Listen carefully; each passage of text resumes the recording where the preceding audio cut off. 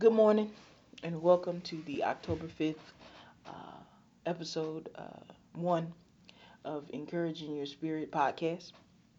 I'm your host, Chris. This morning, I was riding to work and I heard this song in which the lyrics stated, I have won and I have lost. I got it right sometimes, but sometimes I did not. Life's been a journey. I've seen joy, I've seen regret. Oh, and you've been my God through all of it. First, I thought it was a really wonderful song. And secondly, I thought it was a great example of how personal reflection, remembrance, and the power of Abba can all be uplifting. In my own life, I can think of many highlights: completing graduate school, getting my first job after graduate school, finding a church home, getting married, landing my dream position, enjoying the sights of London with my wife. Yet I also know lows like getting laid off, dealing with financial losses, health issues, dealing with aging parents, and many others. And I know you out there have just as many highs as well as lows. So, for as much joy, there's also been pain. And it's amazing to me how life can be both. The Greek word for remember is mania. It can refer to a statue, a monument.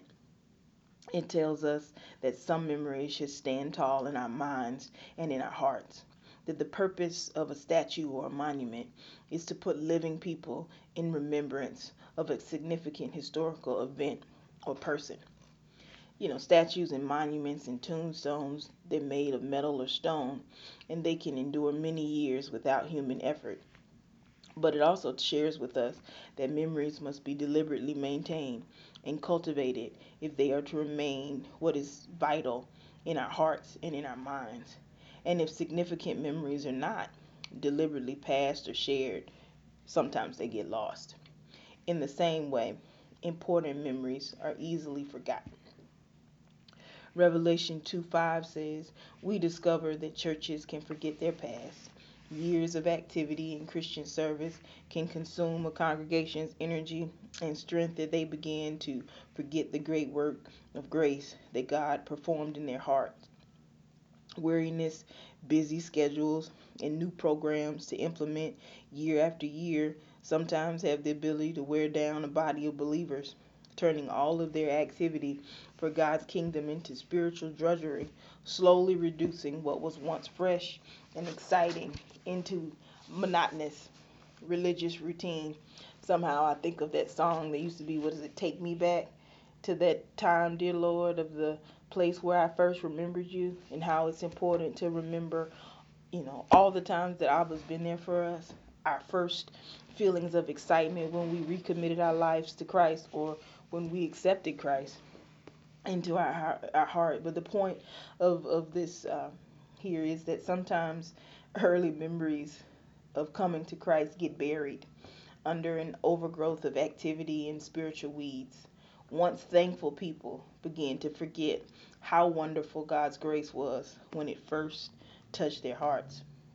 And I think what we can take from this for today is that remember is present and active, meaning that we can actively choose to remember all the good that God has done for us, through us and within us, all the grace He has shown us, all the times He has made a way. He has never forsaken us. He's been present all the time. And while we often assume that His presence will fix our problems, sometimes His presence is about fixing our perspective and giving us a new way of seeing our problems. So perhaps that also gives deeper meaning to Isaiah 46:4 that says, even to your old age and gray hairs, I am He. I am He who will sustain you. I have made you. I will carry you. I will sustain you. I will rescue you. And when we think about that, as far as how that can encourage our spirit, we can know with confident assurance that Abba has a plan for us, not for evil. It is for good. It is true that our circumstances might not change. It is true that life has given us as much joy as pain, or sometimes we can't tell which one we're in. But the good news is his presence is there. We can press in. We can drink from the fullness that is him. And we can take that and renew our mind moment to moment, or as a good friend often says, millisecond to millisecond. That's all I have. Thank you so much for taking your time to listen and allowing me to share with you. I hope you have a great day. Let's pray before we go, okay? Gracious Lord, we thank you so much for this day. We thank you for the opportunity to share and to just grow deeper and deeper in you. We thank you for your love and for your mercy that is infinite. We thank you for your faithfulness. We ask you that whatever we're going through, oh God, we cast our cares upon you and we lift them up to you, not in the essence that they become a seed for hopelessness, but we remember the joy that we have in you. We remember the strength that we have in you. We remember the grace that you provide. We remember that you are always with us, and we wrap and clothe ourselves in that love and carry ourselves in it. So when we face our circumstances, we know that we are not alone.